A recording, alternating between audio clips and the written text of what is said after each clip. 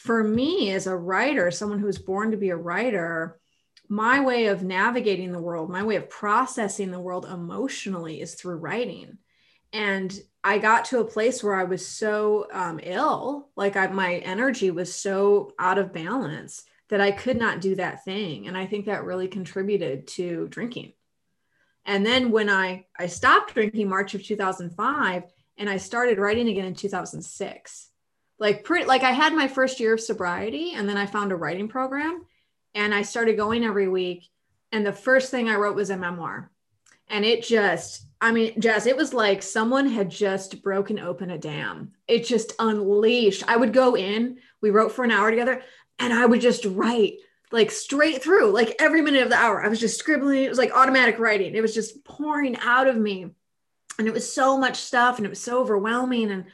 But I needed to do it. That was another big step in my healing. And I think a lot of people miss that about writing, that it's not just about producing a book to sell or, a short story for the contest. It's about your own healing, especially if you're writing memoir, I think.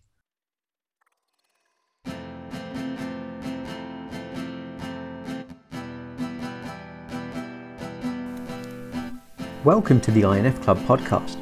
I'm Jazz Hoti, and this is the podcast for INFJs and INFPs and other intuitives and highly sensitives to provide you with nourishment, understanding and inspiration as you navigate your journey. Whether you are listening for the first time or you have tuned in previously, thank you for being here and welcome to the show.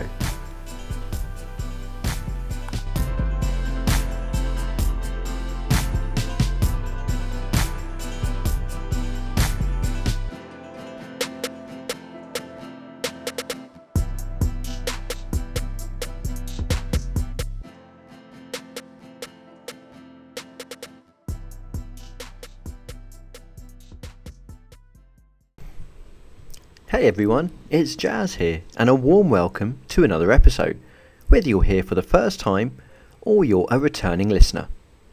This is the podcast where you'll find the stories of INFPs and INFJs, as well as other intuitive people who are out there living and navigating their very own unconventional creative life. My conversation partner today is my friend Lauren Sapala, and this is actually the 8th conversation in our series. The theme for today being writing. In case you don't know her already, Lauren is a writer, writing coach, and an INFJ. She also wrote the books The INFJ Writer, Firefly Magic, and The INFJ Revolution, which are for intuitive introverts, HSPs, empaths, and all other sensitive, struggling artists. And I'm also going to read a paragraph from Lauren's About section on her website, which adds some context to Lauren's writing journey, which she delves into in today's episode. After a heartbreaking experience in college, when a creative writing professor told me that I should give up writing and find something to do at which I might actually be successful, I stopped writing for 7 years. It was only when I stumbled upon an unconventional writing group based on the format of Alcoholics Anonymous that I started writing again and discovered my own creative gifts. Taking this newfound knowledge with me, I started my own writing group using the same method. I called it Write City and advertised it as a place for writers to come to write silently for 1 hour without being critiqued. To my surprise, a very particular kind of writer began to populate the group. Sensitive, intuitive writers who are paralyzed by self-doubt. And you can find the remainder of Lauren's introductory story by visiting www.laurensapala.com/about. During our conversation, here's some of what we talked about. How we can change the stories that we tell ourselves. Lauren's journey from alcoholism to sobriety and rediscovering writing. Why you might wish to focus primarily on writing for yourself rather than on being a full-time author or making an income from your writing. The job that Lauren worked whilst she was writing and blogging. The genres that INFPs and INFJs seem to be particularly drawn to, why Lauren really needed her silent writing group when she began to write again, and also how Lauren has set up her business. Before we get started, I would invite you, if it's safe to do so, to take a couple of slow breaths. Or perhaps you might wish to plant your feet on the ground and gently notice the weight of your body, to give yourself some grounding as you tune into this conversation. Okay, and with that being said, I hope you enjoy it. Here it is, conversation number 8 in this series with my friend Lauren Sapala, all about writing.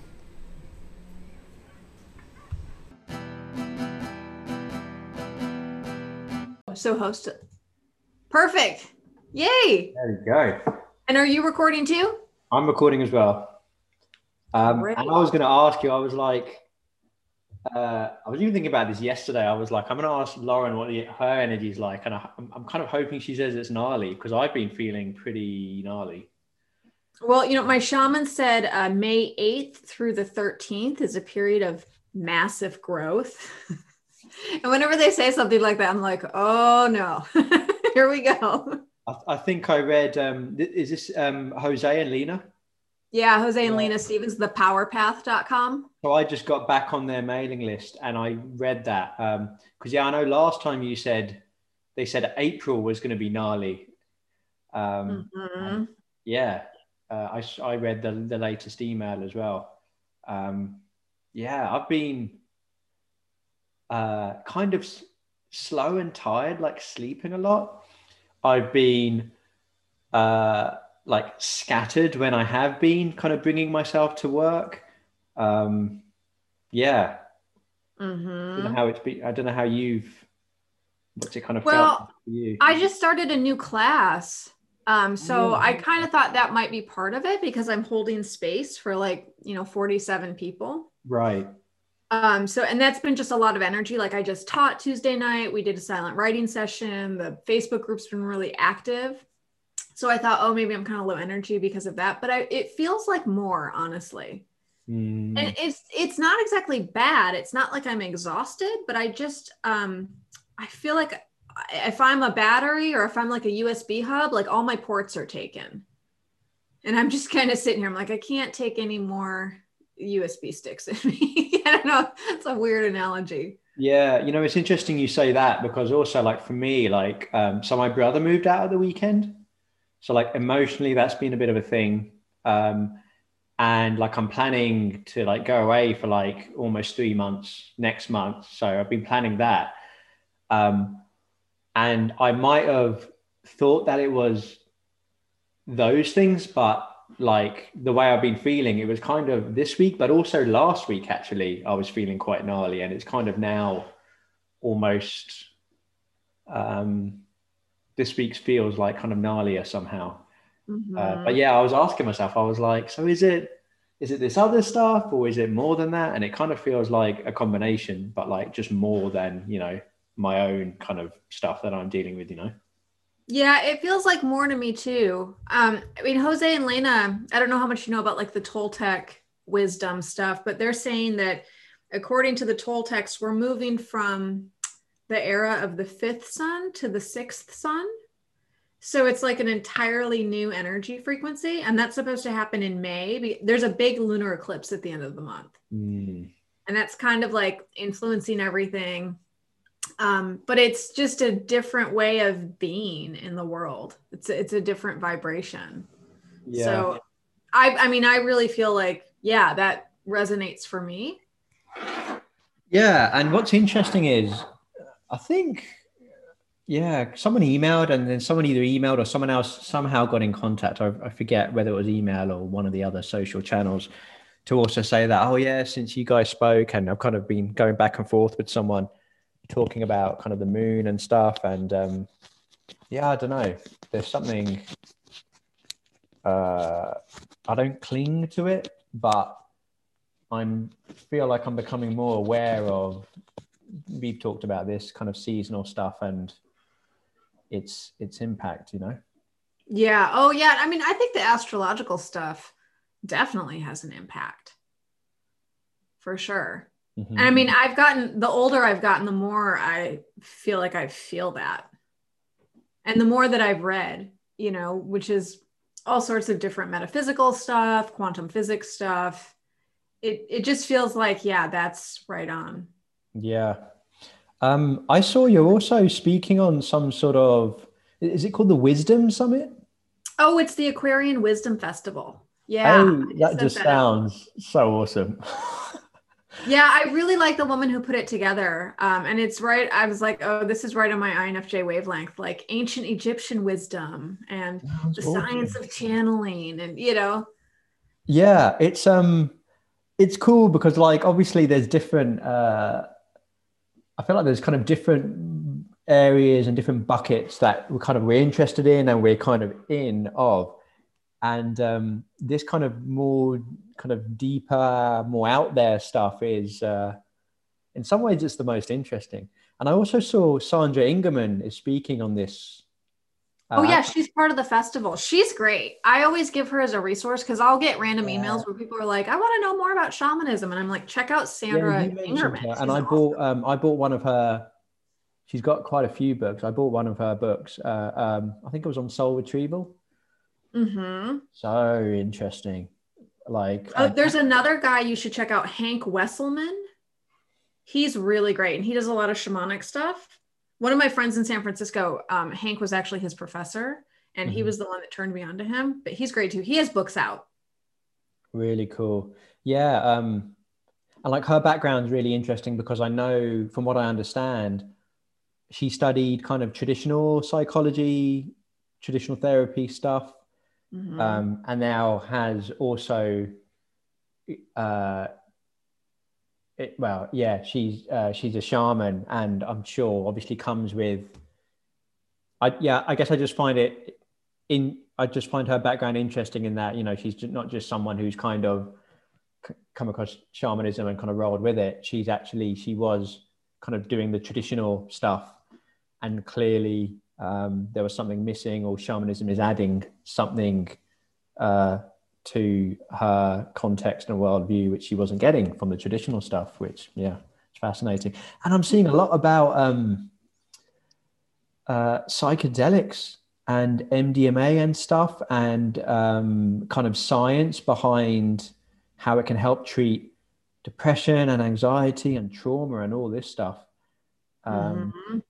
I know we've talked a little bit about that, but yeah, that's just something interesting I've seen in the last week. Um, and talking about how a lot of the narrative from like the 60s quickly went to the one that's followed in terms of drugs being kind of hippies and kind of bad, like or not great, and all these negative connotations. And maybe in doing so we've actually missed a trick with some of the benefits. um, I've not taken psychedelics myself, but I know others who have and who have said like it's helped them a lot.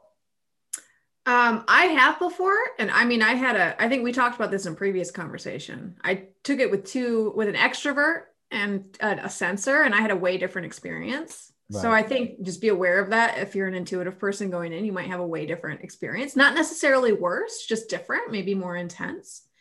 But it's interesting you brought that up because I've been reading or rereading Byron Katie. I don't know if you've ever read her. She's really interesting. She has something called The Work, and it's 4 questions that you use to get inside your head and see your mental biases and basically drop your story. And she's got a really interesting story herself.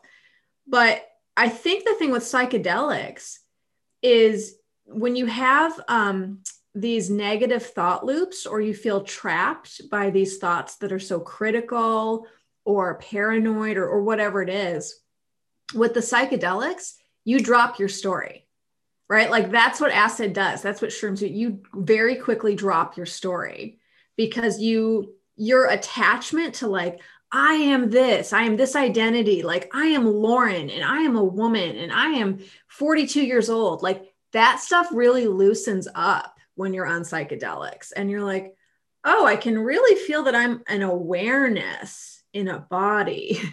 and the body is named Lauren, and the body is 42 years old, but I'm the awareness. So like those connections get loosened, and that story that you were so convinced is true of like, I'm a failure, no one's ever loved me, my mother never loved me, like that story that you just constantly plays, you drop it. And once you drop the story, you're like, oh my gosh, I don't have to have this story. Like there's so much beyond the story. There's a whole world here. Like I could actually have fun and not just be caught up in this story all the time. And I think sometimes it's, if you don't have the helping hand of the psychedelic, it's really difficult to do, or it takes just a lot longer to get there. Without having experienced that myself, the way you've articulated that's really interesting. I bet there's going to be a few people who are going to be like, yeah, that makes sense. I mean, you can do it without psychedelics. Like I practice it all the time. Like, and if you really are interested in doing it drug-free, I do suggest people pick up Byron Katie's stuff. She's got a book called Loving What Is. That's her like core work. But you can start doing it. Like you'll be in the grocery store and you're like, this line's so slow, and that woman cut in front of me, and this always happens to me. And then you're like, okay, wait a minute, drop the story. Like drop the story. You're just standing in a line in a store. That's all that's happening right now. No one's victimizing you. No one's being unfair to you. This isn't like more evidence that this horrible pattern always plays out. Like you're just standing in line at a store. Drop the story. And it's such a relief. And then you'll also see how your ego like doesn't want to drop it. Your ego's like, no, I'm really upset. You can't drop it. So it's a lot of interesting stuff happens along the way. Do you, when it comes to, I guess, the use of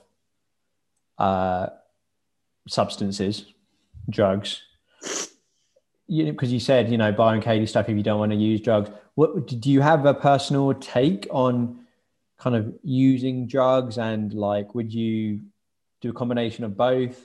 Like, so some of the stuff coming up for me is where I'm trying to be more open now is, I guess I always think about, putting stuff in the body and like a reliance on this stuff. And, similar sort of thing, but in a different way with like antidepressants. Like, okay, it's helping me now, but I don't want to have to rely on it forever. So I don't know, do you have like a take on kind of using substances to, I guess if it helps you shift your story, then that sounds pretty major. I think it just depends on the person. You have to really sit with it and figure out what feels good to you. Like for me, I was open, I've been sober. I haven't had alcohol in 16 years, and I haven't smoked weed in 11 years. Actually, it was just 11 years.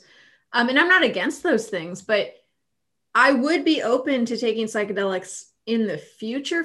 But for me, I have a 6-year-old son, and there's just always this part of my brain that's like, but what if something happens to him and we have to go to the emergency room and you're on acid, and people are like, well, get a babysitter. And I'm like, even if he had a babysitter, like, there's just part of me, it's like, what if the babysitter calls and I have to rush home right away? So I can't reconcile that for me. Like, that doesn't feel good to me. It's the loss of being in control in your grounded self state. Yeah. And that was never, I didn't have that before being a mother. Like, being a mother for me came with different stuff.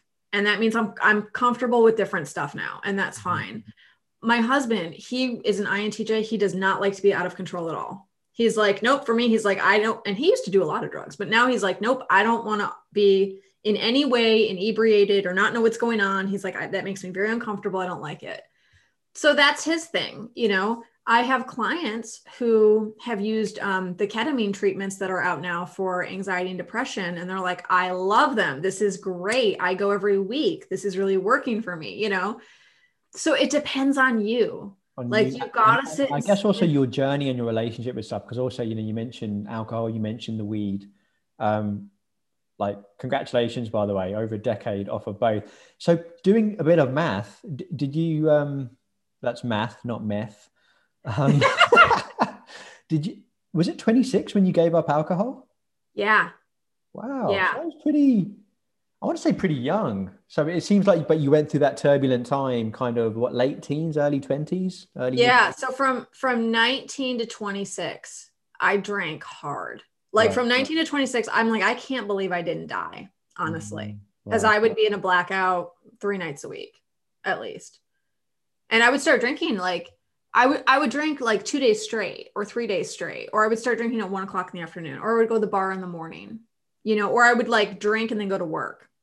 So, and it definitely like went downhill. It's a chronic debilitating thing, right? So it gets worse over time.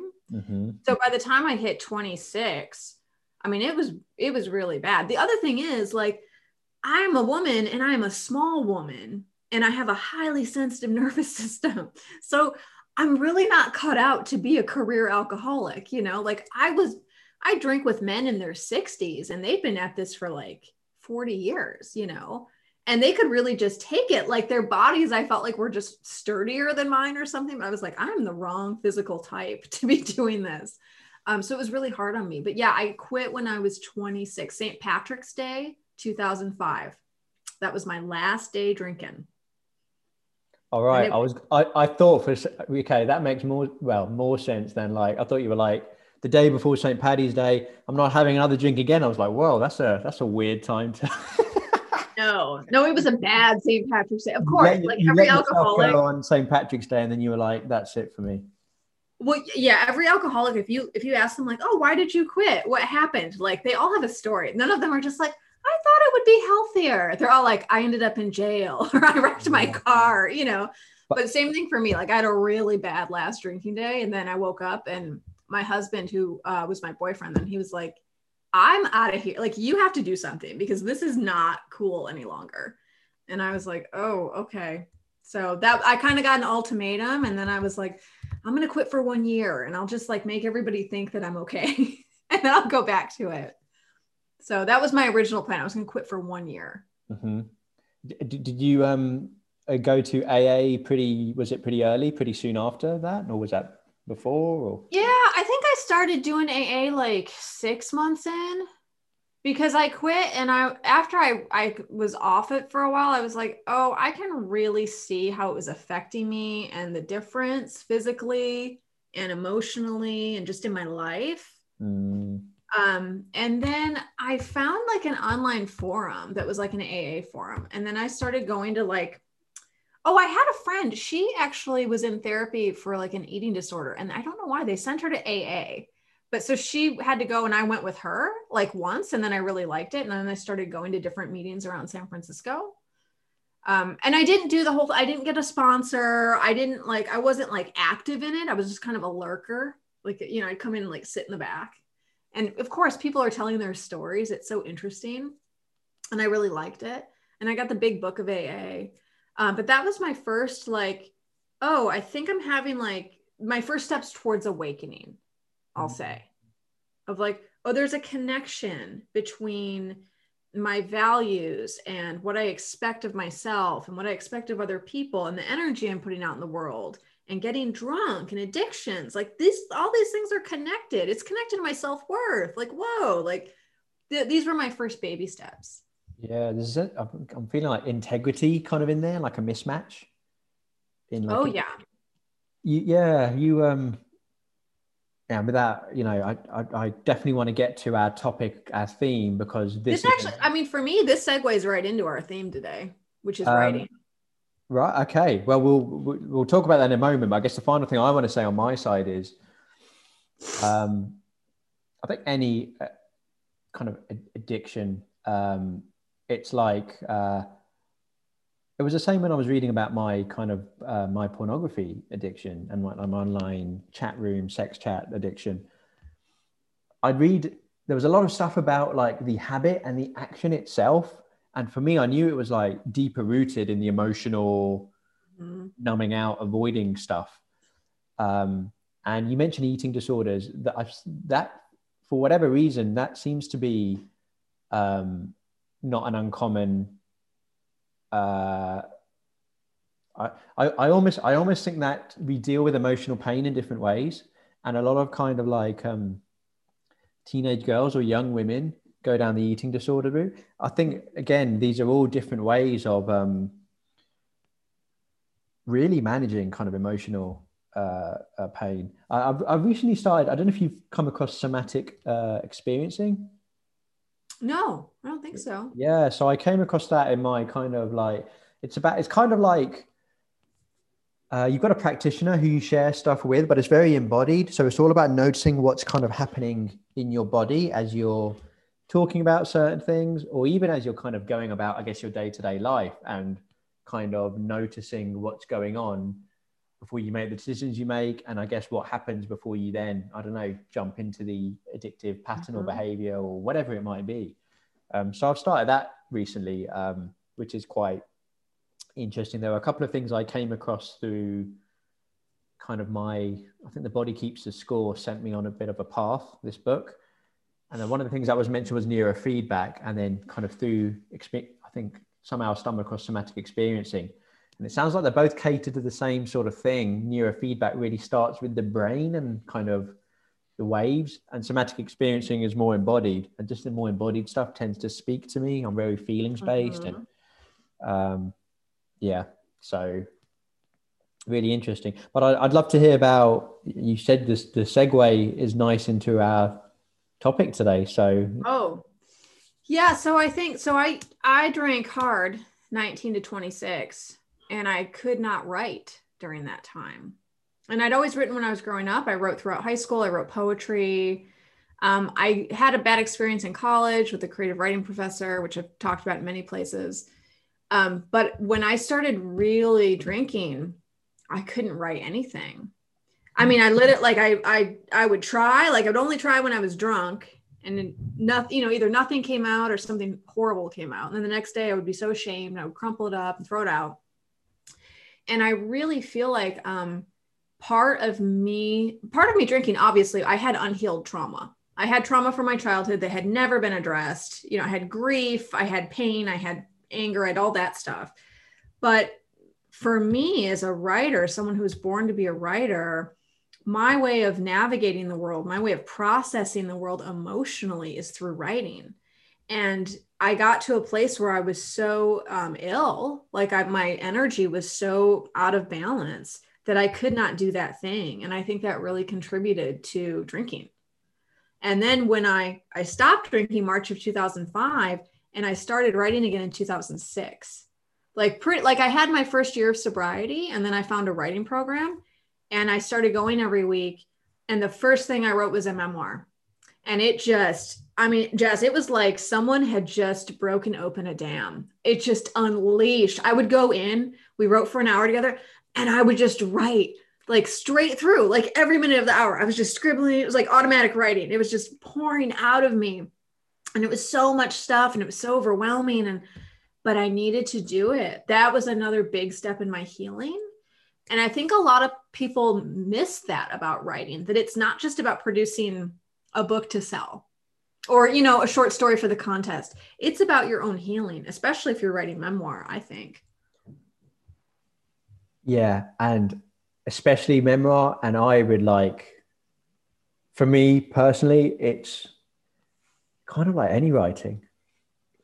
And this is where, the point gets missed. We focus so much on, I don't know, writing to call ourselves an author, or to have people see our work, or to all sorts of things. And we lose. So for me, it's like,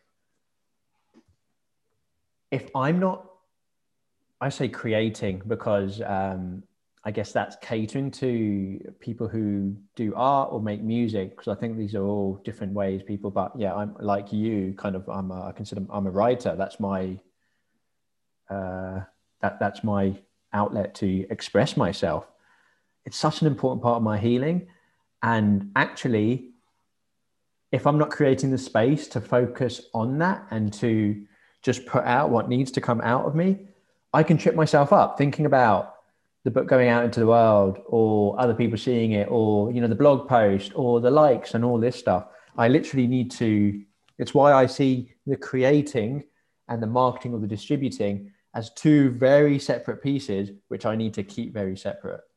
So yeah. And I also think that, I don't know, people write for different reasons. So I don't want to speak for other people, but I actually think for the majority of people, if not all, on some level, whether they realize it or not, they are writing for, there is healing and growth going on when they write. I just think that maybe kind of INFs, or, you know, maybe intuitives in general, but certainly intuitive feelers, really are close to that writing to heal space, if that makes sense. Well, and I think for INFs, it's not just writing to heal, but it's actually like an energetic elimination process. So like, you know, I was reading about detox, and they say the body, people think of the body as detoxing through like urination or, you know, something like that. But one of the main ways you detox too is breathing, because every time you breathe out and you're exhaling like carbon dioxide and all this stuff your body doesn't need anymore. With every breath out, you're releasing the toxins and the things that your body doesn't need and that no longer serves it. And I think writing is like an exhalation process for INF people. It's kind of like, that's how we breathe out our stuff. Like we take in all this stuff, we take in other people and their energy and observations about them and emotions and thoughts. And we read all these books and we're formulating all this stuff. And then when we like do the big breathe out, it's the writing. And if we don't let ourselves do that exhale, it's like it builds up and those toxins start to poison us. And that's what I felt like when I was drinking. I wasn't exhaling at all. I wasn't breathing out in that form of writing. And so it's just building up inside of me and slowly poisoning me. Yeah, it's like, I feel like drinking or other vices, whatever you might want to call them, they are like, I'm just picturing like a little kind of masked troll kind of like dancing, being like, so you want to breathe out, huh? So this stuff, have it, it's magic. It'll be easier than breathing out. You'll feel way better. Like it takes you like in really awesome places. They don't tell you about some of the shitty places it also takes you to, but it's like, yeah, have this, it's easy. It'll fix it all. Whereas, oh, that's beautiful. I've not heard that analogy. Like, I really like that a lot, Lauren. Well, I feel like it absorbs so much. You're right. Like, I can be walking to the park and doing like a little loop like I did today. And it's like, I've noticed so much on what's going on around me and I've absorbed it in. I've absorbed it. Yeah, I love that. Breathing out. That's beautiful. I mean, there's a beauty to it, but there's also, like, as I say it, you're probably feeling like, but that feels right too. Like there's an efficiency to it, because I do think that's the way we're made. And once you can see of like, oh, I'm just exhaling. So it doesn't always need to look pretty when it comes out. Like sometimes when you exhale, you do this like weird coughing, choking thing because your body needs to do that. There's also something in your throat you're trying to get out. Do you know what I mean? When your body's trying to like eject something out of it or release, it's not always pretty. In fact, it's usually messy. And that's okay. Like that's a normal thing. Later, you can go through the waste product that's come out of you and like pick out things and polish them up or rearrange them. And then you can kind of be the artist and the sculptor about it. But I think in that very first, just like dump onto the page, trying to like censor things or only take the pretty parts, it doesn't work. Like you got to get it all out and then worry about it later. Yeah.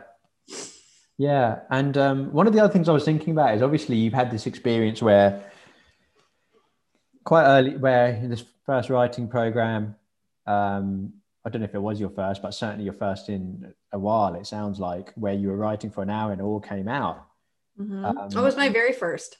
I know you're a big advocate of writing groups, but also like kind of silent writing or kind of in person. Like I know you've done, I don't know what you're doing for your current course, but you've done like kind of, also, by the way, I love, and of course I know like just thoughtfully, but everything that you've done, because these are all things I've thought about and realized as I've kind of run my own similar stuff. Like I've called it virtual co-working or writing or creating and other things.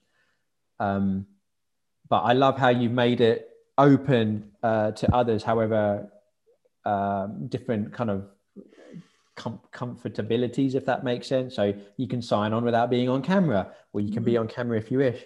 That's really important because it's nice, because I know different people feel comfortable in different ways, especially us intuitives, and it can be quite intense actually. just being on camera with a lot of people, and then trying to get in that writing space when we're absorbing all this other energy coming at us. So yeah, I just want to say I loved just how you put that together. Oh yeah, it's so funny because, I teach, I'm on Zoom all the time, I'm on YouTube, and people assume that I'm really comfortable just with attention on me, I am like, I have that sage archetype. So I'm fine in the role of the teacher, or if I'm like, the spotlight's on you, okay, cool. I'll just open up my mouth and talk.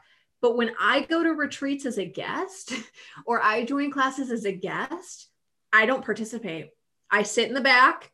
I've gone to weekend retreats and not said one thing all weekend. Like I go to the dining hall and I see other people making friends and I'm like, oh, that must be nice. Wish I could do that. Okay, I'm just going to eat my food and go back to my room. Like I'm really, really shy. Yeah. And so if I'm on a Zoom meeting and I'm not running it, I want my camera off. I feel really put on the spot if I can like see myself. And I'm like, what if someone's looking at me? What if they think I look weird? Like I have a bunch of anxiety. So I get it. Like sometimes you just need to have the camera off. Sometimes you need to just have the freedom to not talk in the auditorium and just sit in the back and listen. Yeah.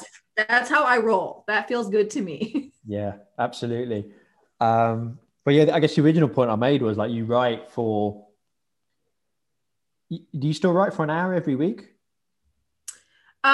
I try. Right now I'm deep in revisions and I just can't have my head in 2 books at once. Right. So my current project, I'm in the first draft project, has been put on hold for the time being. And I'm just doing revisions right now. Revisions of another project of yours? Of another novel. Yeah. So, and that's not ideal. I'm not really happy with that. I feel antsy and frustrated. And I can feel that the book I was in the middle of creating is like, the characters are like, what happened? We're waiting for you. We've been in this scene in the cafe forever. We're just like frozen. Come on. And I'm like, I can't, I'll come back in July. I don't know. Like, I don't have time. Yeah. I know you've taught, I've taken your intuitive writing course and you talk about this in that, in terms of, I remember watching that and again, I know it's not rules basis stuff, but I remember like one of the things you said was sometimes it'll just kind of flow out and sometimes there'll be a really big chunky piece and it'll come out really slowly. And I'm just like, oh, wouldn't it be so nice if it just always flowed out of me all of the time? But I guess in the context of you talking about breathing out, there are going to be times when it happens smoothly and easily, and other times when you kind of choke up or kind of air gets stuck or, whatever it might be. Mm-hmm. And I also want to ask, so I think this came up in the last conversation we had where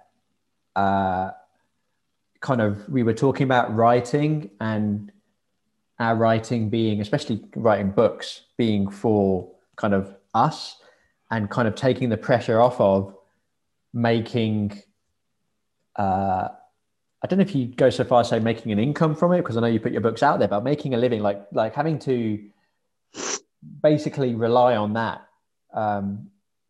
Did you ever at any point, because I know you call yourself a writing coach, did you ever at any point want to be, I don't know, like a full-time author, as it were? I don't know why. It might be because of the kinds of writers I idolized.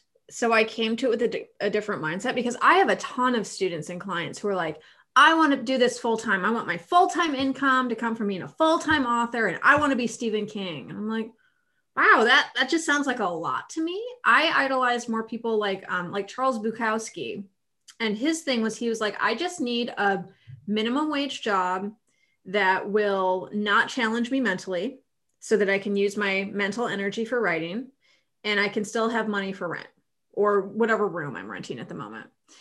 And I really got that. Like, I didn't want to work in factories and at the post office like he did, I didn't want to work in like really horrible jobs in 1950s LA. Like, that wasn't what I was looking for. Right. But when I was definitely intentionally looking for office jobs where I just kind of had to sit at a desk and I didn't have to do much and not much would be expected of me. I had a bunch of jobs where a lot was expected of me and I had no creative energy left over. So by 2010, I really was like, oh, I want to write And I know now, like I had finished my first book, I was revising it, the one I'd done in that writing program, the memoir. And I was like, I want to write books and I know I have it in me now. And once I really realized like, this is what I want to do. I want to write books. Then I was like, I just need to look for a job that won't ask very much of me. Like I can just kind of show up or I can put it in my hours and then I can work on my stuff. And that has remained true. Even though I left that job, I love teaching and I love being an online entrepreneur. But part of it too, a very big draw for me is I'm like, I can do this and enjoy it and still have the energy and income I need to then go write my books. I feel like me not tying together income and my books is so freeing. To put this pressure on my books that like, well, they need to be bringing in a certain amount of royalties every month or like, that just feels like too much to me. I can't speak for everyone because I know authors who are like, I love it. Like I love marketing and I'm a thriller author and this is my jam. I'm not into it. I really like that. I'm like, I can put out a book next year or in the next 5 years. It doesn't really matter. It has nothing to do with my income. It's up to me. I can write fiction next or I can write nonfiction. Like I have total freedom. But that's my thing too, is I feel like once you start really tying the income to your books, you don't have so much freedom about what you can write. And I think that's just a hard truth. Like, or at least like you can't, if you are a successful thriller author and that's how you're making your income, you can write other types of books, but you're still going to have to market those thriller books that you already have, or make sure that you still are adding new books to that library. Like, you know, that's your niche and you've kind of tied yourself down to it. I don't want to tie myself down to anything. Yeah.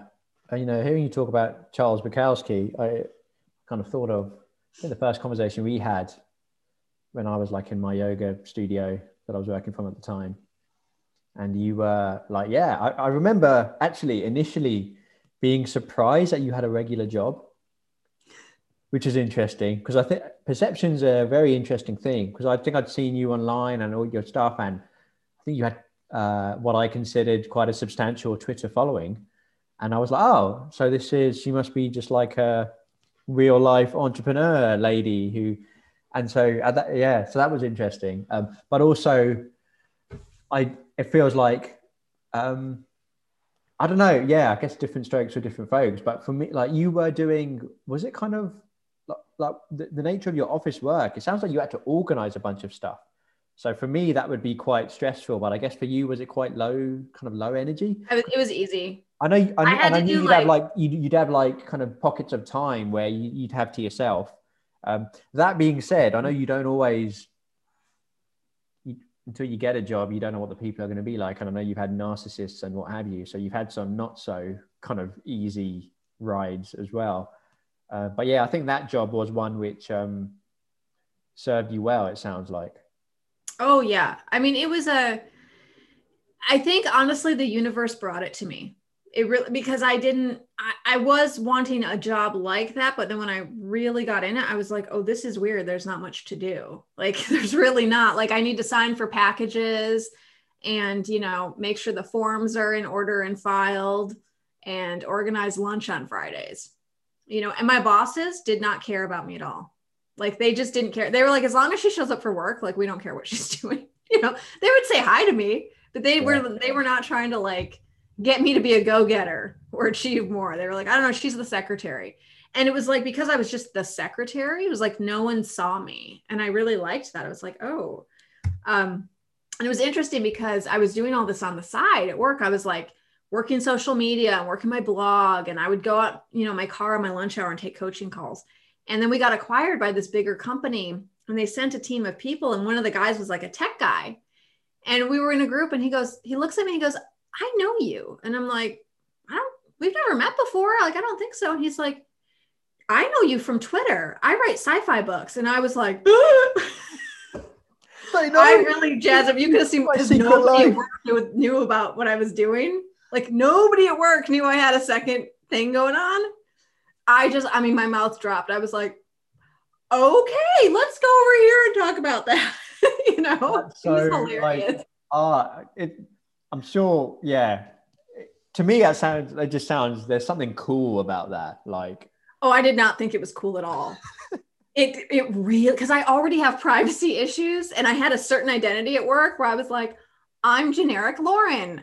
I don't have a life. You know nothing about me, and that's fine. And then this guy's like, blah, blah, blah, in front of this group. And I was like, oh my God. Yeah. So you kind of quite nicely compartmentalize that.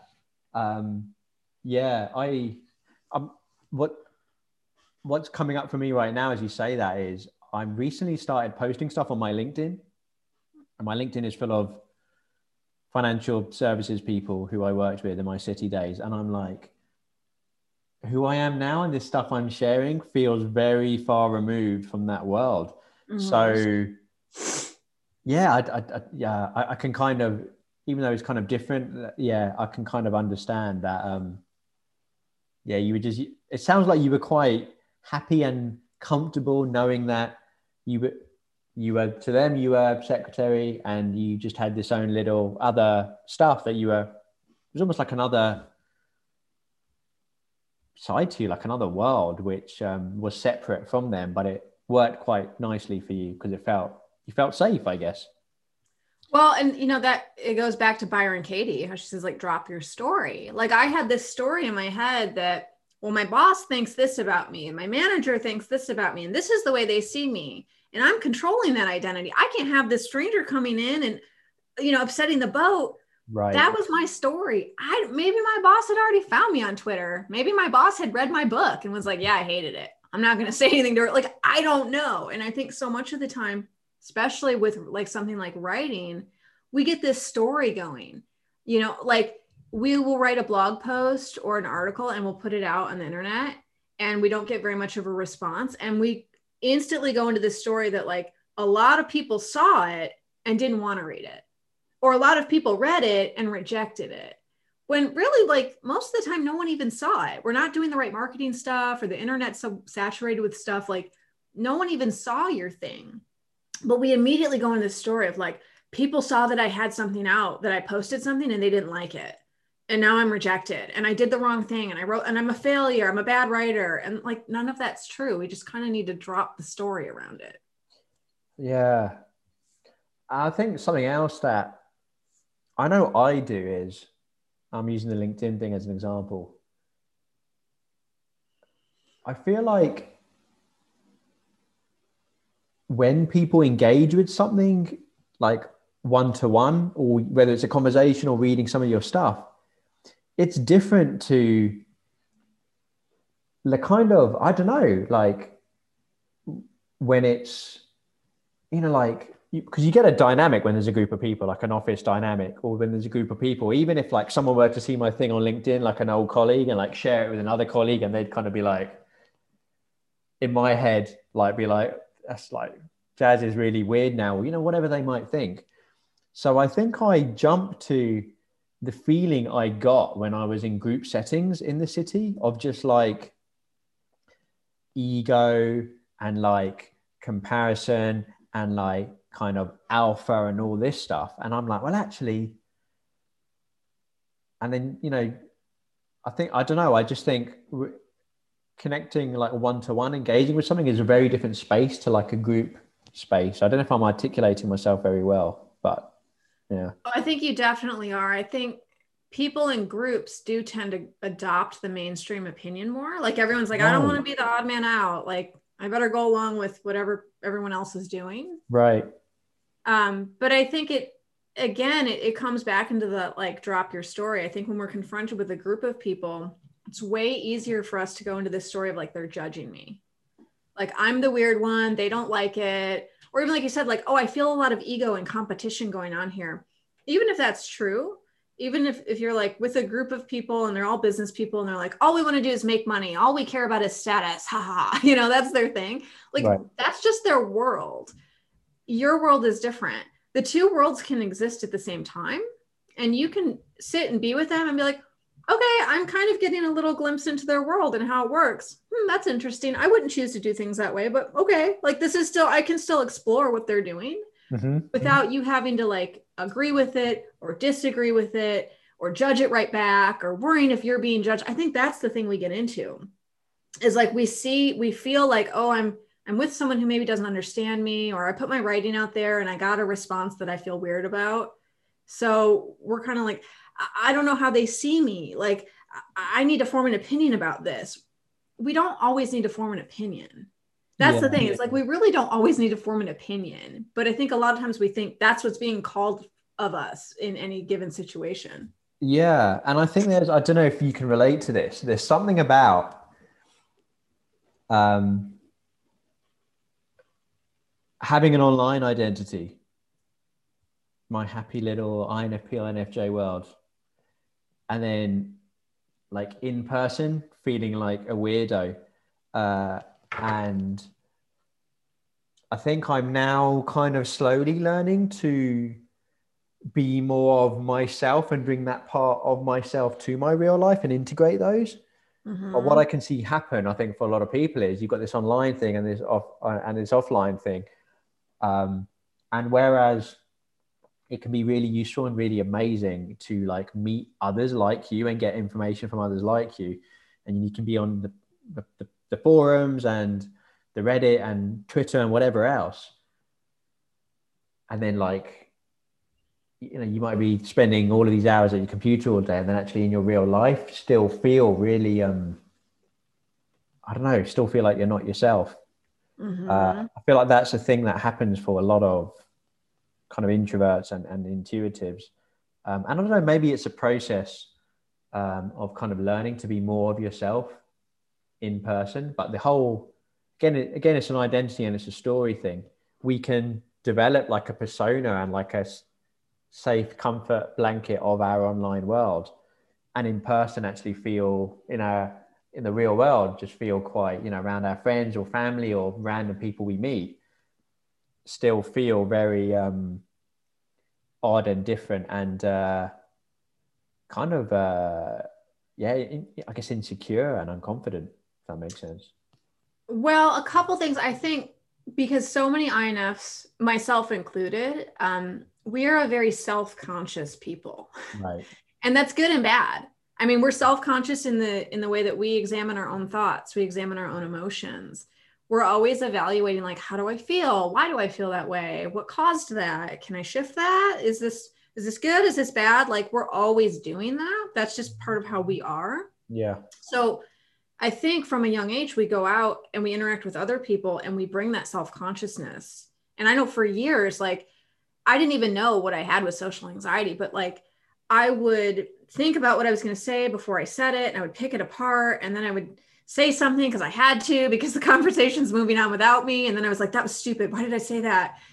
And I was just so focused on, what am I saying? How do I look to other people? What do they think of me? Do they think I'm weird? I said the wrong thing. For me, what really shifted, and when the anxiety dropped away, I just let go of me. And now in any interaction, I'm like, I'm just going to focus on the other person. I'm just going to not even worry about me. Like, it's like, I'm not even here. I'm just going to actually look at them, pay attention to them, see what they're saying. If it seems like they want to talk about something, I'm going to ask them some questions. If it seems like they don't want to talk, I'm going to leave them alone. Not in like a people pleasing way. No, but also just in an aware way. We are aware. And so we're actually very good at doing that. And if they want to get to know me and ask me questions, I'll answer them. Honestly, most people don't. I find that 95% of people are not interested in getting to know the other person. They just want to talk about themselves. This is non-INF people. They just want to talk about themselves, and that's fine. Like, I'm willing to come to the table and be like, okay, I'll spend 20 minutes and this is just going to be about you. And then I can move on. And when I take that approach, I don't come away like, did I say the wrong thing? Did they think I look weird? Oh my God, they think I'm an, new age or a weirdo. Like, I'm just not worried about it. I'm like, I don't know. I said what I could.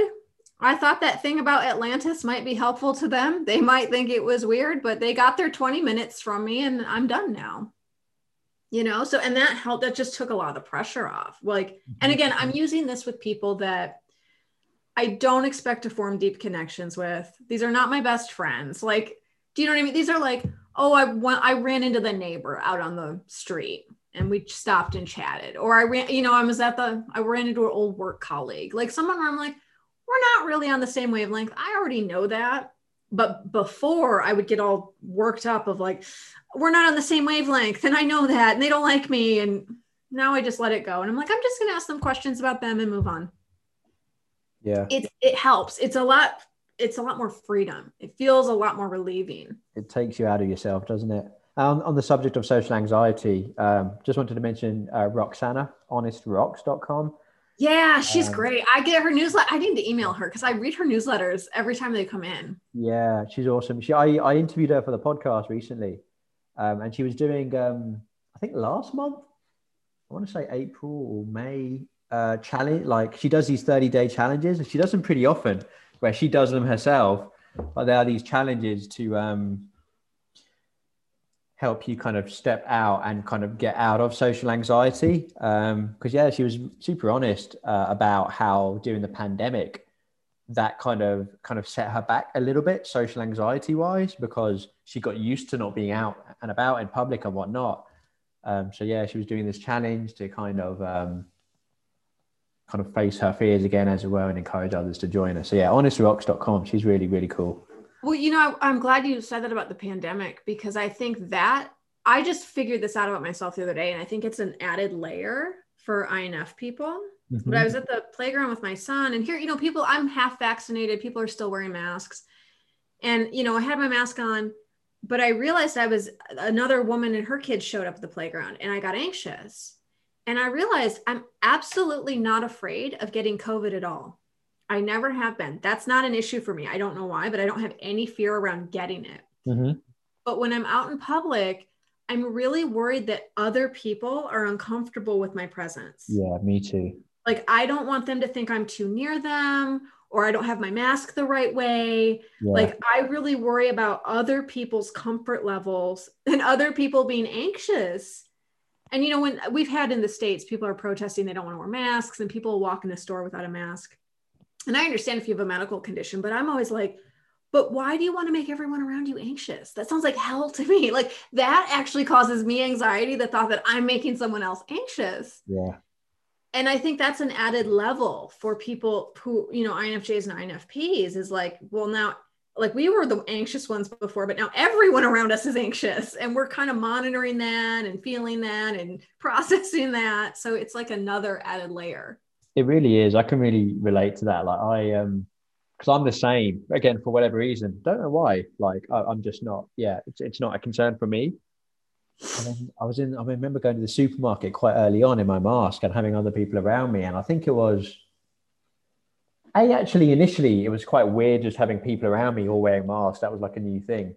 But also, I'm also very aware of, like giving a wide berth, but then actually I'm also then like, if this person isn't that anxious, I also don't want them to think that I'm super anxious. Yeah, I don't want them to worry about my anxiety. I'm actually totally cool with it. Like we can do that. I will hug you. I'll do it. Yeah. But I feel like that's how I am with emotional interactions too. Like I want people to know I'm cool with it. I don't want them to worry that, like, if somebody says something to me and I can tell they think maybe they shared too much information or they feel awkward, then I'm like, I have to make sure they don't feel awkward. I have to say something even more awkward so that they know that I'm awkward too. And sometimes it's one of those where you do that and it's like, actually, it might have been okay, but by doing that, they're like, then it's overkill. That was overkill. I didn't think I was being that awkward, but now I think I was really awkward because of the way that she's reacted. Yeah. So that whole thing about being neutral, observing neutrality, whether it's life, whether it's coaching, I'm all for it. It seems like. Well, I think, this also relates to writing. Like I said, when you're so self-conscious and you're having those and you're like, I look weird, they think I'm weird, I'm doing the wrong thing. Mm-hmm. It's the same thing in your writing. When you put your writing out in the world, you're so super hyper focused on the flaws. Like, it's a bad story, the ending's bad. And if you think about it, just as when you're having an interaction with another human, there have been billions of humans who have come before you. We all have said the wrong thing.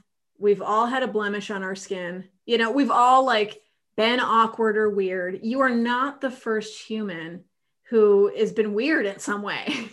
Just like the story you put out, the article you put out, you're not the first person to put out an article or a story. There's tons of them out there. Some are good, some are bad, some are better than others. It doesn't really matter. You know, you're going to have more interactions. You're going to put more stuff out there. Being so hyper focused on the flaws of one conversation with someone or one article you wrote, it's not going to get you anywhere. It just goes nowhere fast. Yeah. Yeah. I wanted to ask you, kind of with regards to writing. I know there's a lot of context you've got as a writer yourself, but also you've worked with a lot of other writers. In terms of kind of fiction, non-fiction, I guess kind of there can be hybrids. I know people have kind of written part autobiographical memoir stuff, which can blend elements. Are INFs, intuitives drawn more to one or the other? Is it both in equal measure? What's your sense of that? I'd say there's three big ones that INFP and INFJ people are drawn to. So there's fiction, memoir, and self-help. Right. That's what I see. Yeah. Like the people who want to write like a history book, you know, or a military history book or a business book, I feel like they're a different kind of type. Like if an INF person wants to write that kind of book, there's usually a twist of like, well, I want to write a book on World War II, but I want to write it from the perspective of the social injustice aspect. Understood. Do you know what I mean? Yeah. But yeah, those are the big three I see. Yeah.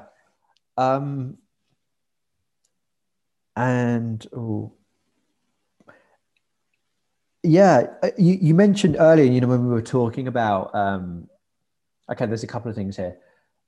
I want to go a little bit back to silent writing in a group.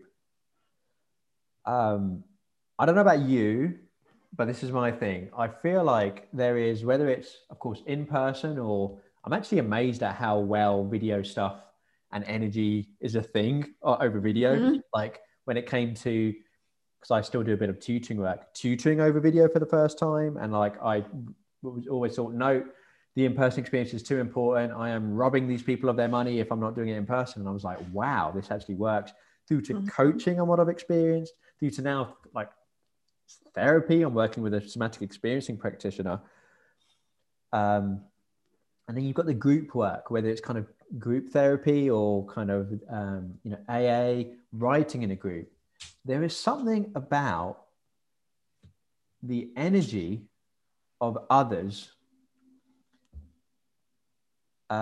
which is just really warming and really healing, and can actually help us almost share our own stuff and not be aware of everyone else around us and stop us, but it can almost contribute to the writing process. Is that something you've experienced, or can you speak to that at all? Oh yeah. I mean, I feel like I thank God I found the silent writing program I did in 2006 because I couldn't do it on my own. Like wow. I literally, it wasn't just like, oh, I'm kind of a procrastinator. It was like, I would sit down and have a panic attack. Like I could not write on my own. I was paralyzed. I couldn't do it. Do you know why that was? It was fear. It was fear. It was fear of expressing myself. I was extremely self-critical. I honestly had no idea what I was doing. That was the other thing. It was like, also, was it vulnerability in terms of the content or what you were writing about? I mean, you went quite. It was all of it.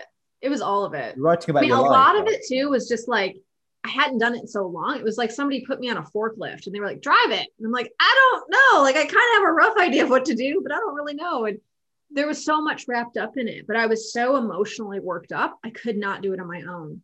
So going, and this is where my like anxiety about other people looking at me and judging me, going to a room where I sat in a big circle for an hour.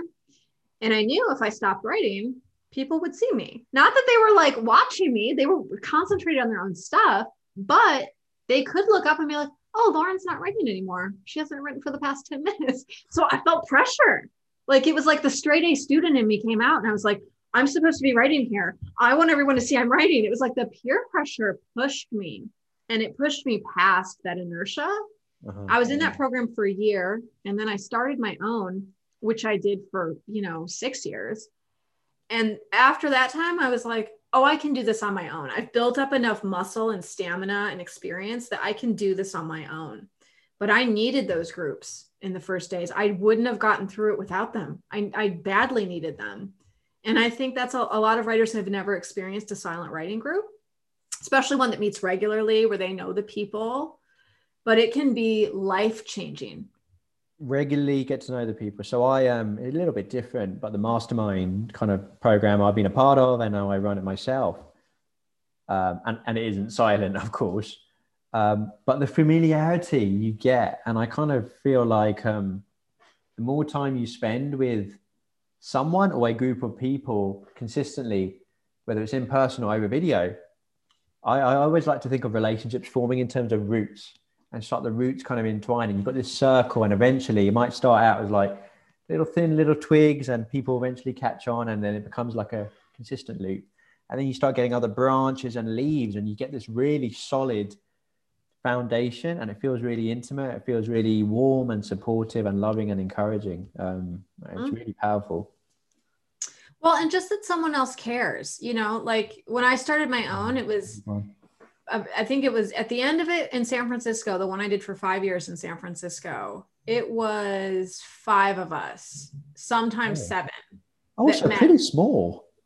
Oh yeah, it was very small. How small it was. I was picturing like a huge big room full of people. No, you know what? We would always have people coming in and out. Like some nights we would have 10 people. I would find people on Craigslist. People would, you know, people in the cafe itself would just drop in. Somebody would bring a friend. So we had a lot of like randos show up. But there was a core group. There was a core group of us for 5 years.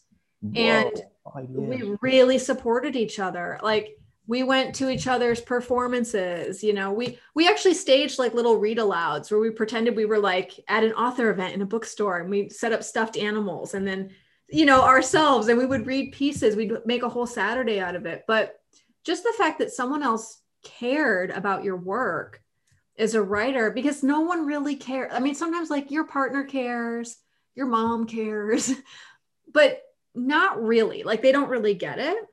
So to have even like a couple other writers who know you're writing a book, they know it's hard for you, they know you're like slogging through it, it means something. Yeah. Yeah. Reading aloud, like, yeah, that must be again really powerful. It's on my list. I've not read it yet, but Shelley Francis's book about I forget the I know she's. I'm referring to the one about writing and the based on the circle of trust. I haven't read that one. I reckon that would be so fascinating because it speaks to all of this, and about even kind of going into kind of asking for feedback, but actually asking for the sort of feedback that you're looking for, and not necessarily, you know, you might be needing, you might not be needing someone to kind of pull apart the plot, as opposed to, this is the sort of feedback that I'm after. But yeah, these small groups I find as well, like, groups of kind of 4, 5, 6, maybe up to 8, you really get the intimacy. You can start to lose it a little bit as it gets bigger. And I'm almost tempted to say, like, if it gets to like 10, 12, kind of splitting it off into 2 smaller ones. And then maybe still coming together and doing stuff. But yeah, there's something about having a smaller group feel, and not like a, you know, huge kind of classroom of 30 type deal, you know? Well, it also is like plugging into a bigger battery. Right. I mean, quite literally. And I think a lot of times when we talk about energy, just because of the way we were raised in our culture, we're like, well, energy is real, but it's kind of metaphorical too, you know, but we're like, really, it's real. And if you have a group of people, and with my writing groups now, like in the online class I'm doing now, I always do like a guided meditation at the beginning of each silent writing session. And I really have us like join in the circle, you know, like I did one yesterday. It was our first one. And I had everybody like walk into a big room and look around, and everybody from the class is there, and there's a lot of comfy furniture, and there's sunlight pouring through the windows, and it's this beautiful room, and we're all together, and we know that we're supporting each other. Like that really, it almost like it creates this energy field that you're in, so you are enhanced. Like you started out as like, you know, a little AAA battery, and then you're like a 9 volt. because you've got the power of the group. So you will have more stamina to keep pushing through. You'll have more patience not to abandon the page. You'll just kind of stick with it. Whereas if you're on your own, you're like, okay, I wrote for 20 minutes. I don't really feel like doing it anymore. In the group, you're like, okay, I got 40 more minutes. I guess I'll just like sit here and stare at the page and see if something comes. And that can be incredibly powerful. Really powerful. Just hearing you describe that and talk about that, because this is happening in the comfort of your own room, it can almost be more powerful than in person, and it can all be quite daunting. And even if you've got that kind of, I don't know, you're sat in a field and you've got the sun in, it can still be intense, if you're arriving like that. But in the comfort of your own room, when you're taking people through that, I don't even know what to call it, into another energetic field, into another like dimension, it feels like in some ways. That's what you're doing, like with yeah, I don't know. Really powerful. Sounds really amazing. It's funny because my students, some emailed me afterwards. They're like, it was so weird, but when you said that, I could immediately see everybody in the room. And I'm like, well, yeah, they were all there. Like, you're not imagining it. Like, they're all there. You just didn't know to look in that way before I said it. And then when I said it, you were like, oh, let me swivel my third eye over there. Oh, I see everybody. Whoa, everyone's here, Really but cool. Like, they're really here. And that's how it works. It's not, they don't have to be in the same room for you to feel their presence and feel their love. Yeah. Really cool. I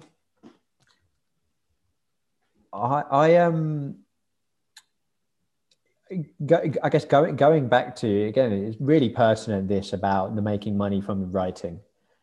Do you, again, I know kind of as a coach, you're all about kind of holding space and asking questions and reflecting and et cetera, et cetera. But when do people ask you for advice about kind of making money from writing? And do you kind of offer advice to people about that? It depends. I always try to see the people who, okay, how can I say this? Everybody's bringing a different energy to it, right? Yeah. Everybody has a different energy pattern around their writing. And the money piece can be very indicative of what kind of energy pattern they're running. So I used to get emails from people who are like, I need to quit my day job in 2 months and I need to become a full-time writer by then. And I need you to help me find an agent. And how am I going to make money? So I'm like, oh, the energy pattern they're running is scarcity, impatience, control, kind of some energy programs that I'm not really interested in anymore. Right. And I don't think it's going to be helpful for us to work together. So those people I don't even work with. Some people I work with, I can feel that they have this glowing creative kernel in them. They have this like artist inside screaming to get out, but they're running old belief systems that say, well, if I can't make money at this, then I'm wasting my time. And I can kind of parse out like, oh, that's something that's like parental baggage, or like that's something they're ready to let go of. Actually, they're not interested in running that anymore. And that's why they're coming to me, but they don't yet know that. But that's something I can work with. Like I can get in there and start loosening those blocks. Understood. Do you know what I mean? So that's where I start with people. I'm like, what kind of energy programs are they running? Are they interested in remaining with those programs? Or are they interested in uninstalling some of those programs, bringing new stuff in? And how can I be helpful in any way with that? And that's where a lot of those money conversations go. Because on the surface, it seems so logical, right? Well, I have to make income. I can't do this if it's not bringing money. Then it's a waste of time. Then it's just a hobby. Like I hear it's the same stuff.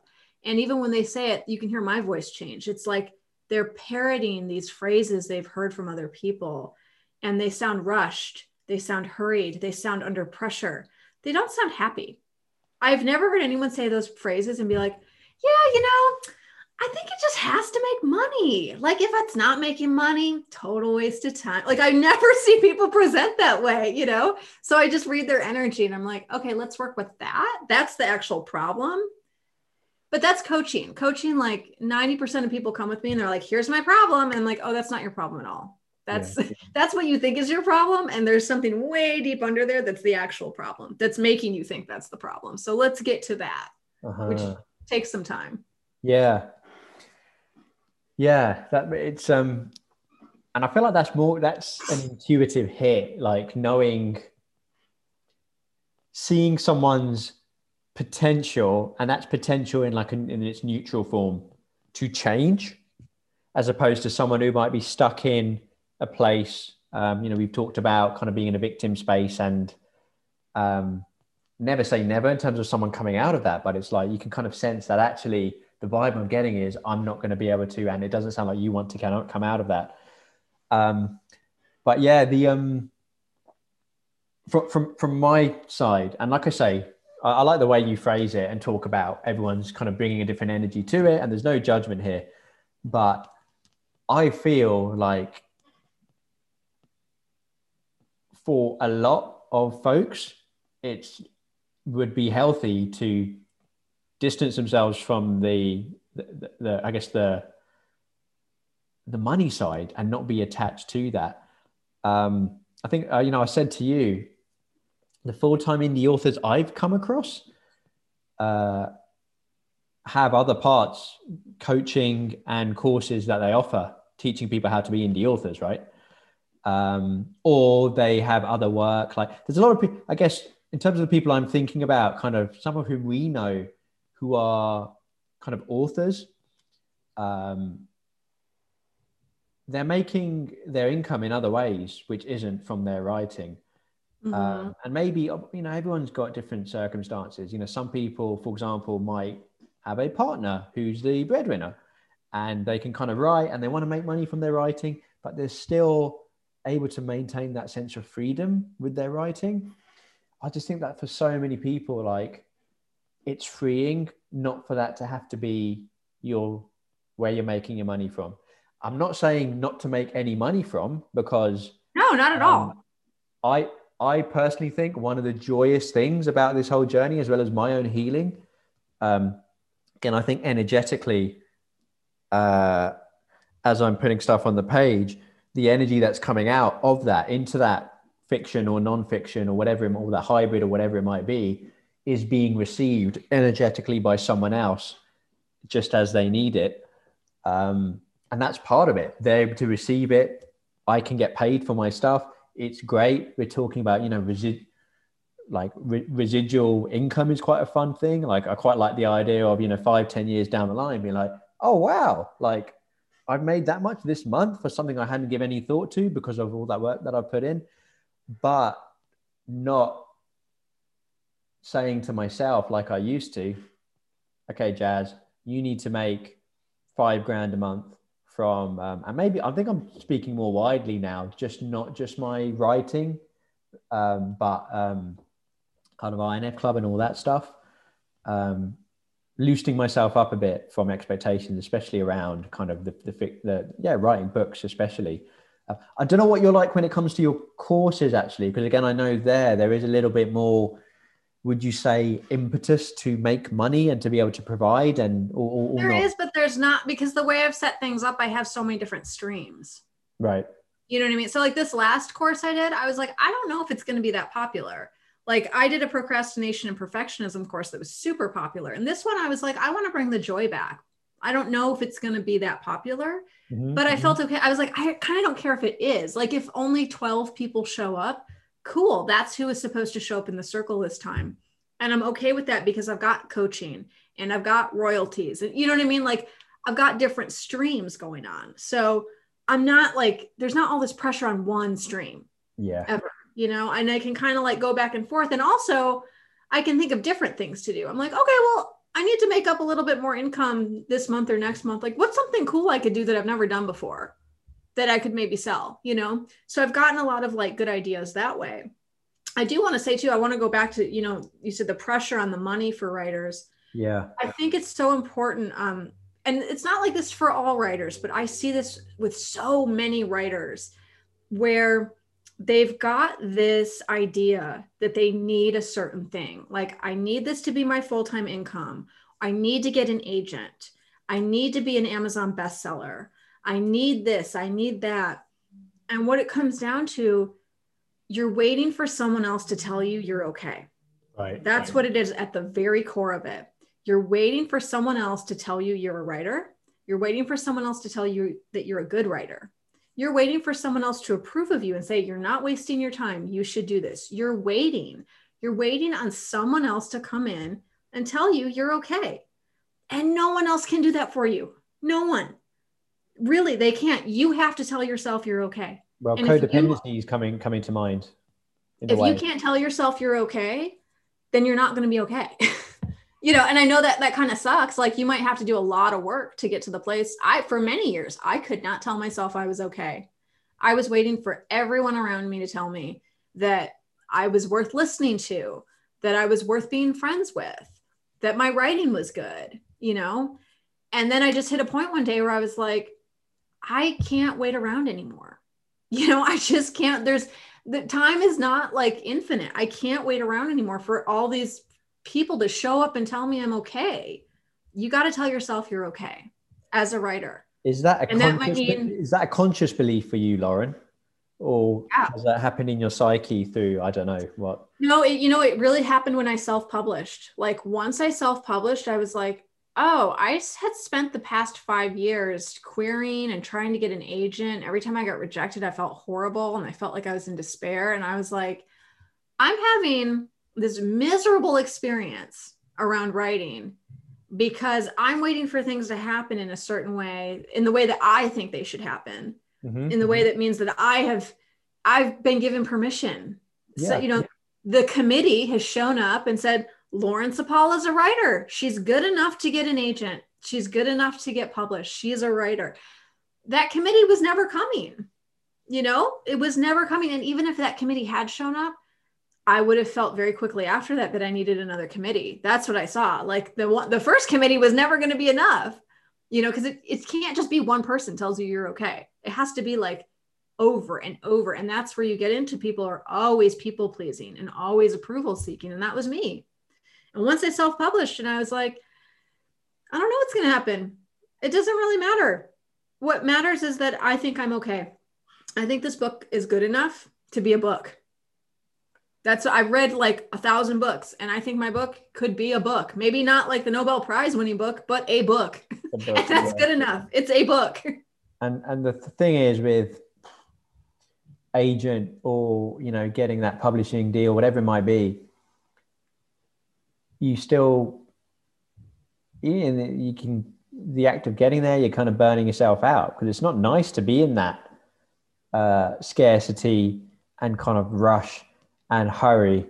I remember we were talking about, I can't remember what the context was, but you were like, just like Jazz, like, read, what's the book? It's not The Surrender Experiment. Oh yeah. It's like this stuff is like, it's like, that's what I know. That's what I know is the energy I want to embody, like the path I want to go down. Mm-hmm. But then, kind of day to day, you can get sucked in, into, looking at the metrics or the stats and all this and that and the other. And then, the other thing is, then you get that deal and you're working with that agent and it's like, oh, they want to change and shift your story and all this and that and the other. That's why I was really excited when I met Shelley, just in different ways, because I was like, I've not met anyone doing what you do, who is doing that whole author coaching and acting with integrity and best interests in mind, as opposed to, I need to be this genre and that and the other. So, it's also really cool to hear that you've built a system that lets you have different streams. Again, I think knowing you, part of that feels like it's conscious in terms of the planning. Part of it, I feel like has just kind of unfolded, but would it be fair to say there has been some conscious thought and planning behind that? Yeah, well, I always knew, years ago when I was reading, a bunch of different entrepreneurs and their blogs, like I was like, oh, I totally get the multiple income stream thing. Like that made sense to me because I never really felt comfortable just working at like a job because I was like, what if they fired me next week? I always lived paycheck to paycheck. You know, I've never been great with money. I'm better these days, but I'm a very kind of like dreamy INF and like God will provide, so I've never really been like, yeah, I've got like a 401k going. Like, so I really was like the multiple streams makes sense to me. Like the fact that you can build something and you build a system and then you just let it run. I was like, I get that because I think INFJs are really good with that. Where like you said, didn't that stress you out organizing things? I'm like, no, I'm actually really good at putting together systems and organizing things. Like that feels natural to me. Mm-hmm. So like, I'm just going to build like a little system and then turn it on and then let it run like that. I get that. And so once I realized like, okay, that's what I want to do. And I started, I've told you like Steve Pavlina, he's a blogger. He's one of my heroes. Yeah. I really watched how he just followed his passions. He was like, I really want to do a conference and I did that. And then I really want to do like a year-long membership club. And I did that. And that didn't sound appealing to me, but I loved coaching. I knew that. I didn't want to be dependent on that for everything though. Like I can't coach 10 hours a day and I don't want to, but I love it. It's not energy. It's not scalable energy wise, is it? No, but I would feel, I think a real, loss if I stopped coaching, and that might change. Like last year, I thought I kind of had a glimpse where I was like, oh, I think I'm going to stop coaching. And then that faded. And I was like, no, I think I'm seeing like a glimpse in like maybe a few years down the line. I'm not sure. Maybe I was just kind of burned out. Yeah. But right now I'm like, no, I feel good about coaching. I like that. But I love teaching too. And the group dynamic is like the class I'm doing right now. It's so fun. Like to have a Facebook group and the people are showing up and introducing themselves and people always cluster up after my classes and go form their own writing groups. And I love it. Yeah. So cool. I love my class. And then I love writing and I love writing fiction. So I'm like, I want to do all the things that I like doing. And the multiple income stream is a model that lets me do that. Yeah. So it's part conscious and it's part like, I do just kind of go in the moment. Yeah. Well, like, yeah, I feel like you call yourself a writer and a writing coach, but especially this is the sense I'm getting the last 1, 2, 3 years. We talk about shamanism and all this other stuff, and you're talking on this Aquarian wisdom summit. Apologies, I can't remember the name exactly. It feels like you're sharing more pieces of yourself and being more broad rather than, I don't know, necessarily having to be like, okay, I've just got to write about, writing and the craft of writing. It can be more overarching. And with regards to INF Club, like I think I've got sucked into a little bit of the narrative out there of, oh, you need to hone in and focus a niche. And every time I try and do that, I'm like, oh. So it's like, I just kind of want to express different parts of myself and cater to the different things that I'm interested in and kind of trust that, kind of it'll speak to those who it's meant to, even if, in the shorter run, maybe I could kind of be a little bit more targeted and narrow and I could experience better results. I'm like, no, because that's not what I'm about. And I'm just going to trust it. And I want to feel good, even if it takes a little bit more time for things to unfold or gather momentum or, whatever you want to call it. Well, I just read this book on Rudolf Steiner. I think I brought him up during our previous conversation too. So. But he was this guy, he was just kind of like into everything. He was a thinker and a philosopher, in the early 20th century. And he was, very interested in biodynamic farming. I think he invented it. So he was very interested in agriculture. He was very interested in education. He was a philosopher, like a philosopher of the mind. He was very interested in philosophy. Also really interested in Atlantis and extraterrestrials and magic and the reality behind the reality. He was just interested in all this stuff. And what he did, like he would read and read and read and read. And just like, he was like this encyclopedia. And then he would just go places and give lectures. He would just stand up and like, just talk about anything for an hour. And people kept coming back and they kept, and sometimes he would talk about farming. Sometimes he would talk about Atlantis. Like he would just kind of be like, oh, what's happening today? I guess I'm going to talk about this. And when I read that book, I was like, oh, I'm a Rudolf Steiner, and that's okay. Because that's what I read and read and read. And then it's like, it just goes into this encyclopedia vault, and I can just kind of regurgitate it at people, which I never thought was a gift. For so many years, I was like, this is such a weird thing. And I know people think I'm a total nerd, but now I'm like, oh, it's fine. Like it just, whatever's needed in the moment or in that period of time, I can access that knowledge and share it with people, and it's helpful. I don't need to be attached to like, is it about writing? Is it about shamanism? Yeah. Is it about philosophy? Is it about relationships and attachment theory? It doesn't matter. Like if I know something that might be helpful, it will float up to the surface and I can share it. Boom, done. Easy. I was going to say, I'm pretty sure I've said this to you before. I'm like, I feel like you know lots of different stuff and you've made sense of different stuff internally, but there's so much there that when asked the right questions or when prompted, it kind of come out of you.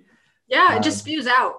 And I also think that it's not just about, you read on all of this topic and then all of this topic. I feel like you can kind of make sense of different stuff. So for example, if we talk about personality type, we've got personality systems, you've got Myers-Briggs, you've got Enneagram, you've got the archetypes. I feel like you can naturally just make sense of these systems and integrate them into one bit and just talk about, I was just blown away when I heard you talking about like facial expressions and I think you just remember it.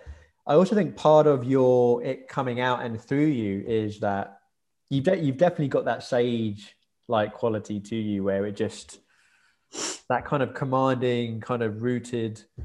And I notice that now in others that I meet who may or may not be aware of it yet. I'm like, yeah, like if you wanted to, you could step into speaking more because you're really it feels like a really great fit for you and it seems really natural to you. And you've got a real, some people just have a presence and they just draw you in. Well, it's funny because I said when I was younger, I didn't know it was a gift because I spent, my teens and my 20s, I was just like this, where I was like, I just spent the last 4 weeks reading every book I possibly could about Civil War history. What do you want to know? And people are like, I don't know, that's weird. And I don't want to know anything.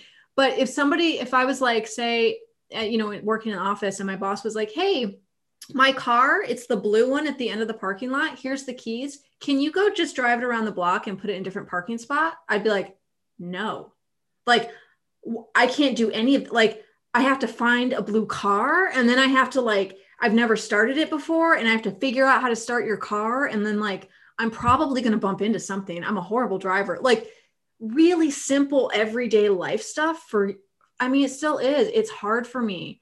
And I've had so many people be like, what's wrong with you? Like, you're kind of stupid. Or like, you can't do simple, like I asked you to sweep this part of the floor and you couldn't do it. And I'm like, I didn't understand, like, where is the floor? What are we talking about when we're saying floor? What's the definition here? So for so long, I was like, I think I'm kind of dumb. Like, I think that something's wrong with me and I just can't function. And it wasn't until I hit my late 30s that I was like, oh, I think I'm just different. I actually do have a gift. I think that's common for INF people. Yeah, the gift is like in a world. I don't know if it's brain, I don't know if it's body, I don't know if it's soul. And then you've got like the physical kind of physical plane stuff. And even that's hard. It's real hard for me. Hearing you talk about yourself, yeah, and you've been really honest. I know you've talked about being in the supermarket and kind of navigating that whole environment. But hearing you talk about Rudolf Steiner and also yourself, it's that kind of, I think a lot of us are multi-passionates. And there's still, even though that's out there as a phrase, thanks to Emily Wapnick, who runs a blog called puttylight.com. She's got a TED talk, which is... Oh, the multi-potentialites, yeah. Multi-potentialites. Renaissance people, scanners, they've been there all the time, but I feel like there's still a thing where living in the work, kind of integrating that into life and making that work for you still isn't the easiest thing to do in the world. But it is more than possible because we've got these examples of folks who are doing it, who have done it. You've kind of managed to do it, right? Yourself? Yeah. I mean, I have my own weird OCD rituals, which I'm sure every INF person does. Like My car key, it goes in one pocket in my bag, the same pocket every time. I compulsively have to put it in that pocket because I will lose. If I don't do things like that, I'll lose things. I'll lose things. I don't know if you get this. Like, I'm so in my head, or if I'm just not really conscious of it. So I would always lose things or leave things lying around or not be able to find anything. And my mum's just like, you lost it again, or how have you misplaced this? Or the only things that I always know where they are, it's my books. I know like there's a stack of books I'm working on. There's a stack of books that just came in the mail. Like I've got my little piles. I know where everything is with my books. And other than that, I'm like, I don't even know where I am. And I also always know what day it is, the date, if it's a holiday. Like I know weird stuff like that, but I don't really know like just regular stuff that like if my husband like brings home 3 new couches, I won't notice. Like big stuff, I'm like, it's just objects for me to move around. And I'll like walk around things and not even see what they are. My husband could put a refrigerator in the middle of the living room. I would just walk around it for months. I would never question it. Brilliant. I think that's a good note to. I know we've got a few minutes over. To end on. I think it's as good a place as any to end on. I was just thinking, like at one and maybe we'll see what people say in the response that we get. But I feel like we could have gone in all sorts of directions and we just kind of roll with it. There is so much more we could talk about with writing. I know both of us. So maybe it'll be one that we kind of revisit, or if anyone's got any questions, please like email us, like get in touch, because we're always happy to answer them. And sometimes, we might even be able to talk about it and answer it. Yeah. And if someone says, they do want us to revisit it, leave comments in the comments box below. Like, what did we miss? Like, what questions do you have about writing? What are you wondering about? We'll revisit it in the future. Yeah, for sure. Do you even want to say who we are and what we're up like? Give our links. I don't know. At this point, I'm like, people can find them. We're on it. At this point, like we're 8 conversations in. I'm just like, I know, right? If someone's just meeting us, they're like, these people are some weirdos. They're either going to be into it and look us up. Yeah, can you imagine? They just like stumble across it. They're like, Jazz, Who are these people? Part 8. This was part 8. They've had 7 other conversations like this. Like, oh my God, these are weirdos. I say that because it's like that thing we're supposed to do. It's like, oh yeah, you're supposed to kind of like say who you are and like have that whole elevator pitch thing. Oh my word, like that still stresses me out. You've got to have this one thing which defines who you are to that one person in that one like 10 seconds of time. I've normally got my headphones in when I'm in elevators as well. So but yeah, people know. Okay. You've given me permission not to have to say who I am and where I am. Well, and I don't know if INFPs do this, but INFJs kind of have a stalker streak. So like, if I'm interested in someone, I will find out who they are. I will find their website. I will find so I'm not worried about, I'm like, if someone's interested in us, they'll find our stuff. That's a very good point, because recently I've been like, and I know kind of when you're in like YouTube and other places, you kind of just leave your one link. And I've been like thinking like, do I need to leave like, I don't know, podcast and other things? But I think you're absolutely right. Someone will find you. Like if they're that interested, they will dig around, they'll Google, and they will come across. And I think I've told you this before. I really like the idea of digital gardens and not necessarily like just having everything up front. I'm like, there's something really joyous where, for example, I'll follow someone's blog and then I'll be like, they've got this Twitter page where there's like other parts of their life that they share. Like, this is really fun. And I'm kind of glad that I've now stumbled across that 2 years later. You know what I mean? There's just something nice about an organic kind of discovery, and there's different parts of us you can find. That's the dreamy INFP and me coming out. Thanks everyone again for just tuning into these, and also just the support that we get for having these conversations. Like every time, I know it's great. Oh God, that was really out there. Is anyone going to enjoy that? It feels like people are just having a lot of nice things to say. There's always at least 3 or 4 things, Lauren, that you've said where people are like, "Oh my God, me too." So So that's really nice to hear, because I still am like when I was telling you how I go to retreats and I sit in the back, I still feel shame about that, where I'm like, I'm the only one who does this. And then I'm sure someone will be like, I do that too. And I'm like, oh, thank God. I know you're definitely not. There's something about being in presenter and teacher mode. I think we can be more in control of the space and the energy. Mm-hmm. I still kind of like being comfortable and anonymous and in my own space when I attend things. Mm-hmm. But yeah, I'm completely with you on that. But yeah. Well, thank you so much, everyone who's listening. We're sending you so much love. We love you all. We really do.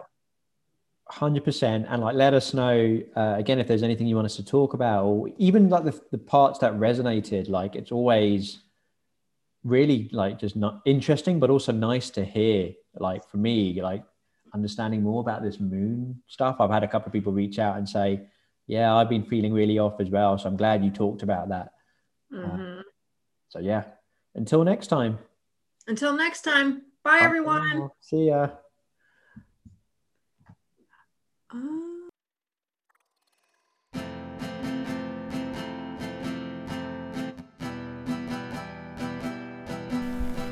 So that's it for today's episode. If you're enjoying listening to the show, you might wish to dive in a little deeper by heading over to www.infclub.net.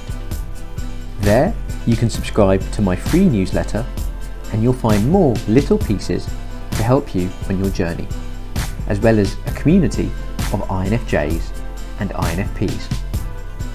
Thank you for listening today, and I'll see you next time.